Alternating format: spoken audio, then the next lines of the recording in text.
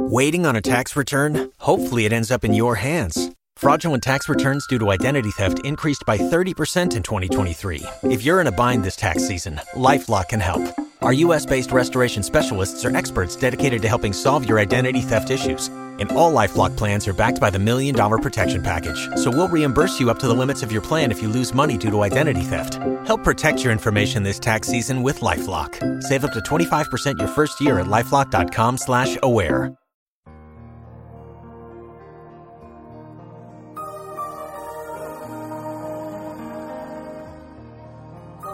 Splash was a fantasy come true. Girls dream of being a mermaid, boys dream of having a mermaid girlfriend, and it was The Little Mermaid 5 years before The Little Mermaid was released. The film made a star out of Daryl Hannah, but most importantly, it took an affable, well-liked TV star named Tom Hanks and turned him into a movie star, for which the world will always be grateful.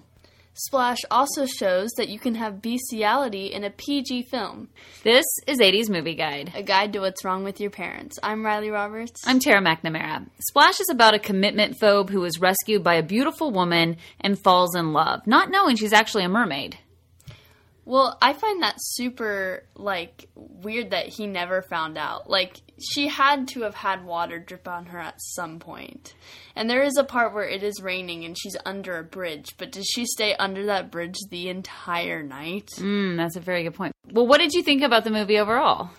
I thought it was really funny. It was a lot better than I thought it was. And I think it's good how they had, in the beginning, Tom Hanks has a problem where he just can't fall in love, and he doesn't picture himself falling in love, and he doesn't really understand what love is, and then he meets her without even knowing her. He's just automatically I love you.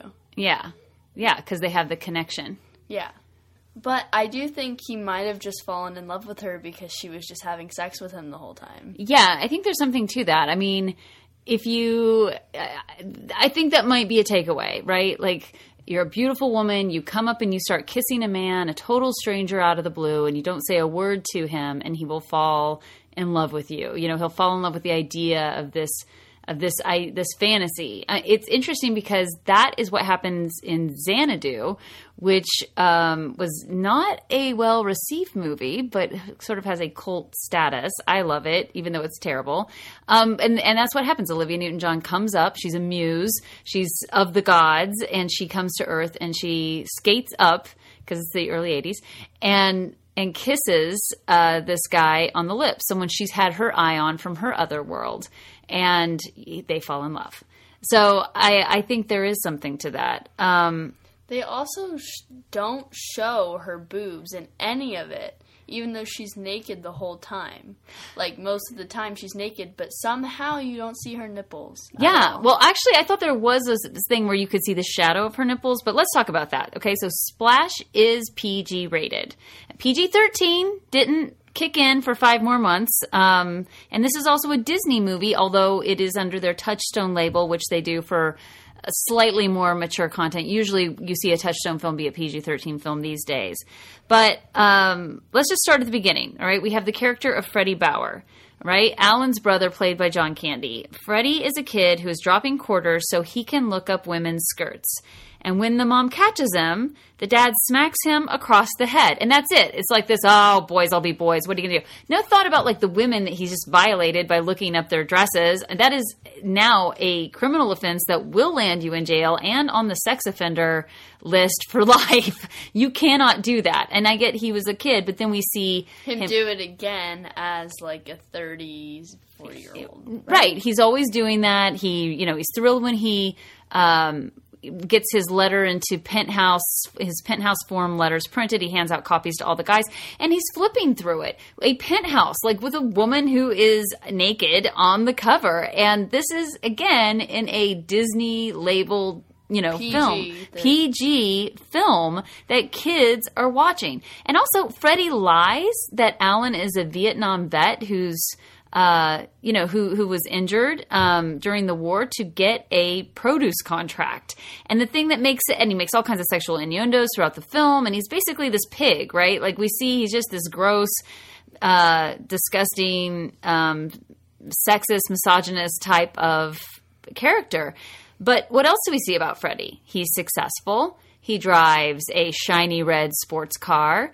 He is getting new contracts. Somehow, and they never explain it, somehow they're so successful they get invited to the president's to go dinner. They never explain that, like where that came into it. But regardless, the point is that the takeaway for young audiences is you can act like that and be successful. That's what successful men do. And while Alan is very respectful to, is more respectful to women, Alan doesn't come off as successful as Freddie. Freddie's got the toys. Freddie seems like he's the boss. He's the one. I just think that that's one bizarre, fascinating thing about Splash. The second thing is about the nudity that you brought up. So I actually went and I looked at some old interviews. And Daryl Hannah is extremely shy in real life. So shy that they actually diagnosed her as being autistic when she was a child. That is how withdrawn, shy. She talks about, that she lived in her fantasy world, painfully shy. So, she gets the job. I'm sure she knew that there was nudity involved, but she clearly was not comfortable with it. Mm-hmm. Tells Ron Howard, and I know that you probably don't appreciate this, but at this point, Ron Howard was Richie Cunningham or Opie. So he was on two very wholesome shows playing the prime kid character in both of them. And he was just the most wholesome, the most innocent, the sweetest kid in these things. So here's Ron Howard and insisting on nudity. So I guess she talked to him and convinced him, they kind of covered it up. She wore Band-Aids, mm-hmm. and they also put some more like prosthetic makeup that helped cover her up. But this is where it gets a little alarming for me. And so when it's like, this is what's wrong with your parents, it's because this was movie making in the 80s. So there's the little girl and little boy who play the young Madison and young Alan, right? And they shot this in the Bahamas. They were both models in Miami. And we used to live in Miami, so we know all about that there's like a whole kid model circuit there that works a lot. And so, and that's what they did. But she turned 7 on the set.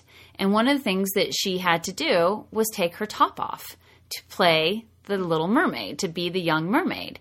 And I mean, her mother was on set with her, but she did not want to do it. And she was really upset about it and really uncomfortable. So they sent her to go talk to Daryl Hannah. And Daryl Hannah was like, and she was all, the woman talks about, who's now an adult, looks back at this and says, oh, she was like meeting a princess. She was beautiful. She had gold. They'd put like gold shimmer makeup on her and she looked amazing, had this gorgeous necklace. And Daryl Hannah said, listen, it's going to be okay. They're not going to show anything in the movie. And they're going to make you look beautiful and blah, blah, blah. So the girl was like, okay. So she goes to do it.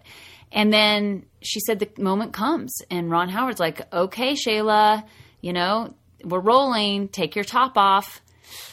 To a 6-year-old or so, right? She just turned 7. That's a little oof. It's super creepy. And so in the scene where she's crying, and she says in this interview, everybody commented, what a great actress she was. Oh, that's amazing.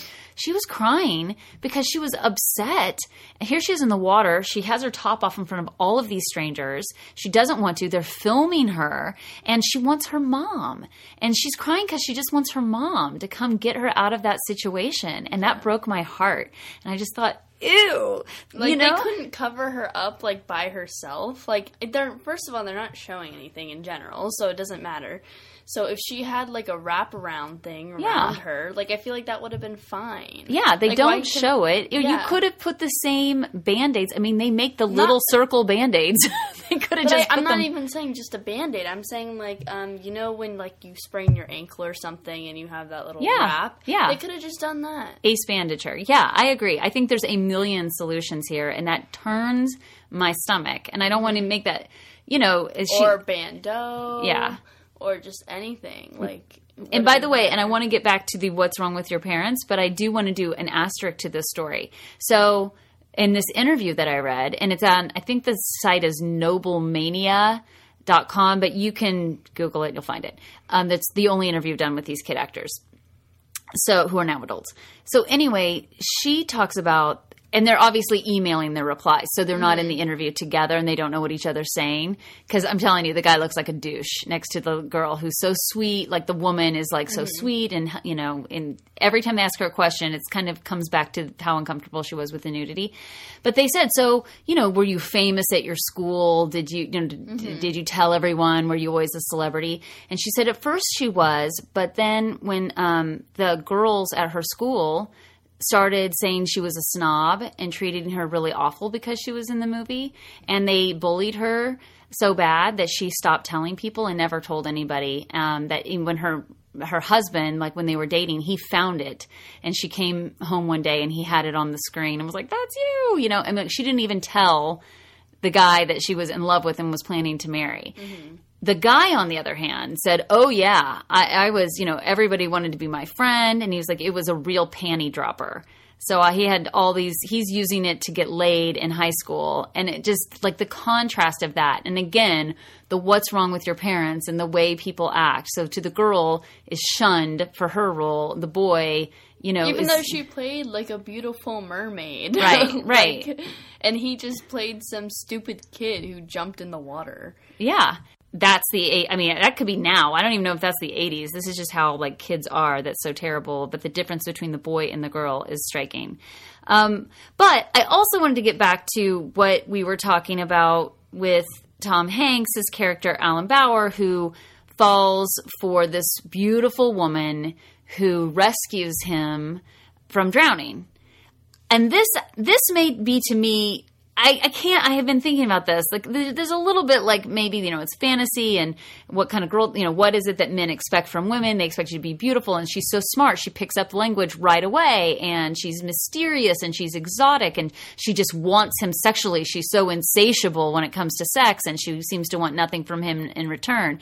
And so there's all these fantasy elements that sort of feed guys in the same way that the Disney princess stuff feeds women about the handsome prince will come and rescue you and sweep you away, until I realized that this Splash is the opposite of Disney's Princess Tale. It is the gender flip on that.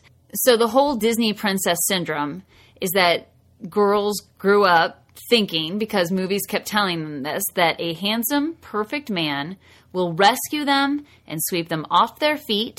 They will have to overcome an obstacle, but they will get through it, and he will take her to his castle far away where they live happily ever after. And this syndrome is said to have messed up a lot of women in relationships because their expectations were so off of what real life is. But in Splash, what's going on? Alan feels like he's sinking. He can't find a woman who, it's not even that he doesn't love her, right? Like, she leaves him. She wants him to say that he loves her and commit, and he doesn't, but he doesn't want her to leave either. So he's having trouble finding a woman, and his brother's corrupt, right? And so there's stuff going on with the business that's really shady that his brother keeps getting them into. So he's sort of sinking. And in the original script, his brother sends him on an ocean liner to go, like, he's so stressed out, like, go, you need to relax. So that's actually how he winds up meeting Madison, is like this whole other storyline where he's on a cruise ship. But so he feels like he's sinking. He can't find a woman. His brother is corrupt until an exotic, physically perfect, beautiful woman rescues him. They have to overcome an unforeseen obstacle, but once they do, she takes him to her magic kingdom far away where they, assumably, live happily ever after. So I think I'll take the gender switch on that. I think I'll take it. No, this was like a really good movie. Like, this, I don't know what it was, but something about this movie made it, like, not extremely 80s, but also, like, totally 80s. Yeah, and of course they're about to release this gender flip version where Channing Tatum is the merman and Jillian Bell is the human. Now, why would they do that? I think they're doing it to have fun, to, like, flip it. But I know this is the thing. By flipping it, are they going to do the same sort of Disney princess syndrome? Are they going to do another story like this if he rescues, but maybe she still rescues him? I think a better idea would to make a Splash 2. They did that. Oh. It was a made-for-TV movie. Wait, what? They did. But maybe you're saying, so they did do a Splash 2, They did a sequel that was a made-for-TV movie. It's something that they used to do all the time. I don't know what that means. It just means like how Nickelodeon did like Camp Rock or something, right? That was Disney, but okay. Okay, sorry. Disney Channel. Get your facts straight.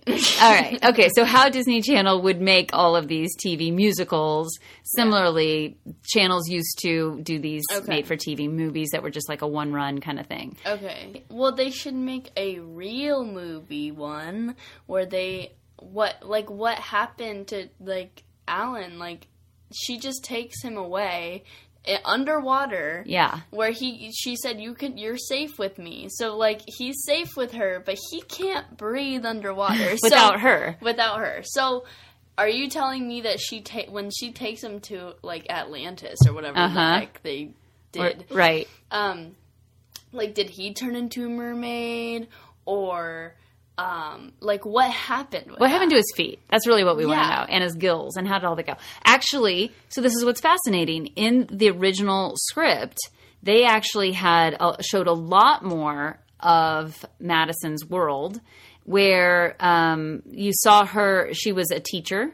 She taught a bunch of mer children, and she actually goes and talks to the mer elders, who tell her, like, you can go and for the length of the moon, and you know, as long as the moon's out, you can go and have legs, and you can go find him. But at the end, either he comes with you and lives with us, or you go with him and you become a human.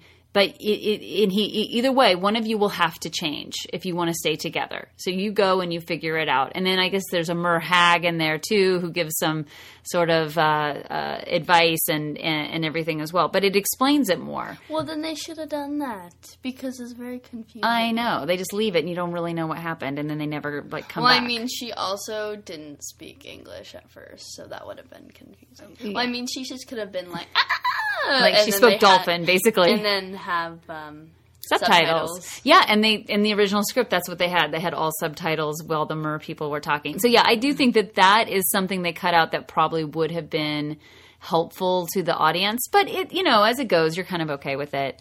She's kind of mysterious.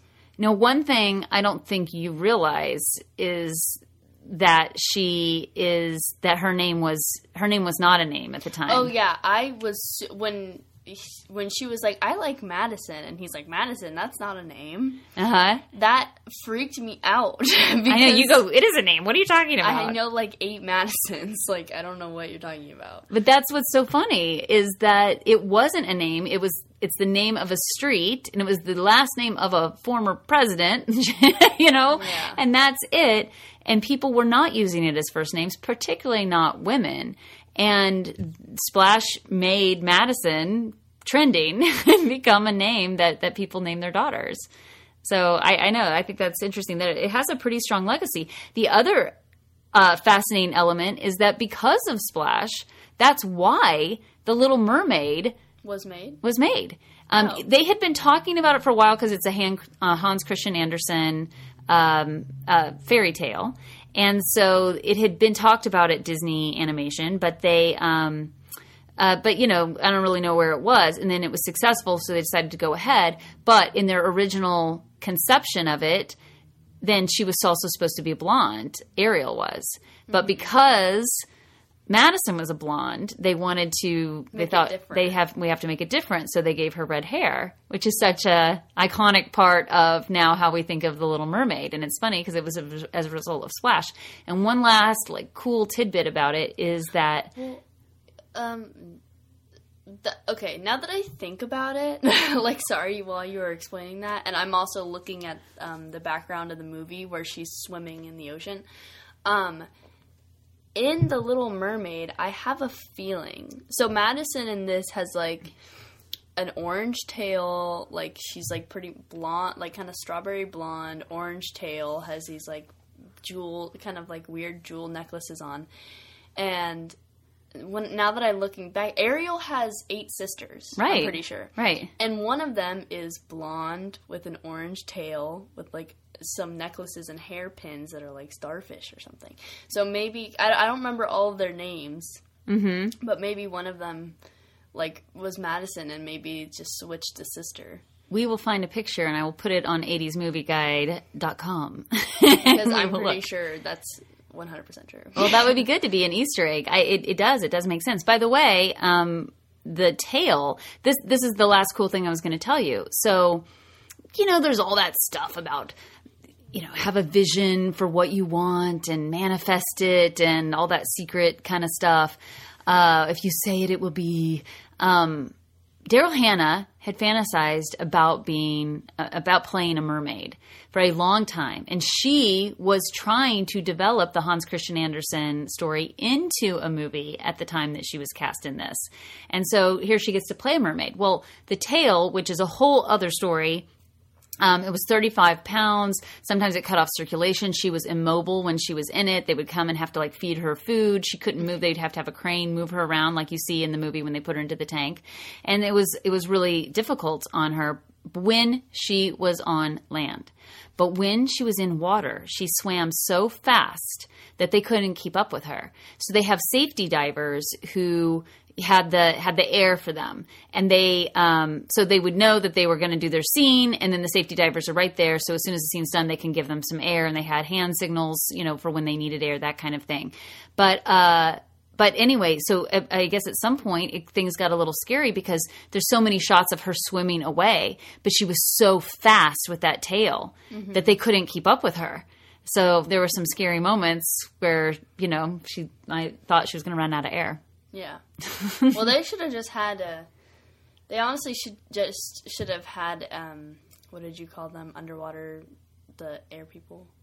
The safety divers or frogmen? Yeah, they should have had, a safety diver every, 20 feet. Yeah. That would have been very They did. helpful. They had something like 2 safety divers per actor, I think, down there. I know, but what I'm saying is if she's moving around a lot underwater. Tom Hanks, maybe in the end, but both of them are in there. Mm-hmm. So, but in the beginning when she's looking around for his wallet and finding these maps to get to New York, she's going around a lot, and she swims away from the scientist diver who's diving underwater. Yeah, and she swims away really fast in that too. But they should have a safety person every every 10, 20 feet she's going. Mm-hmm.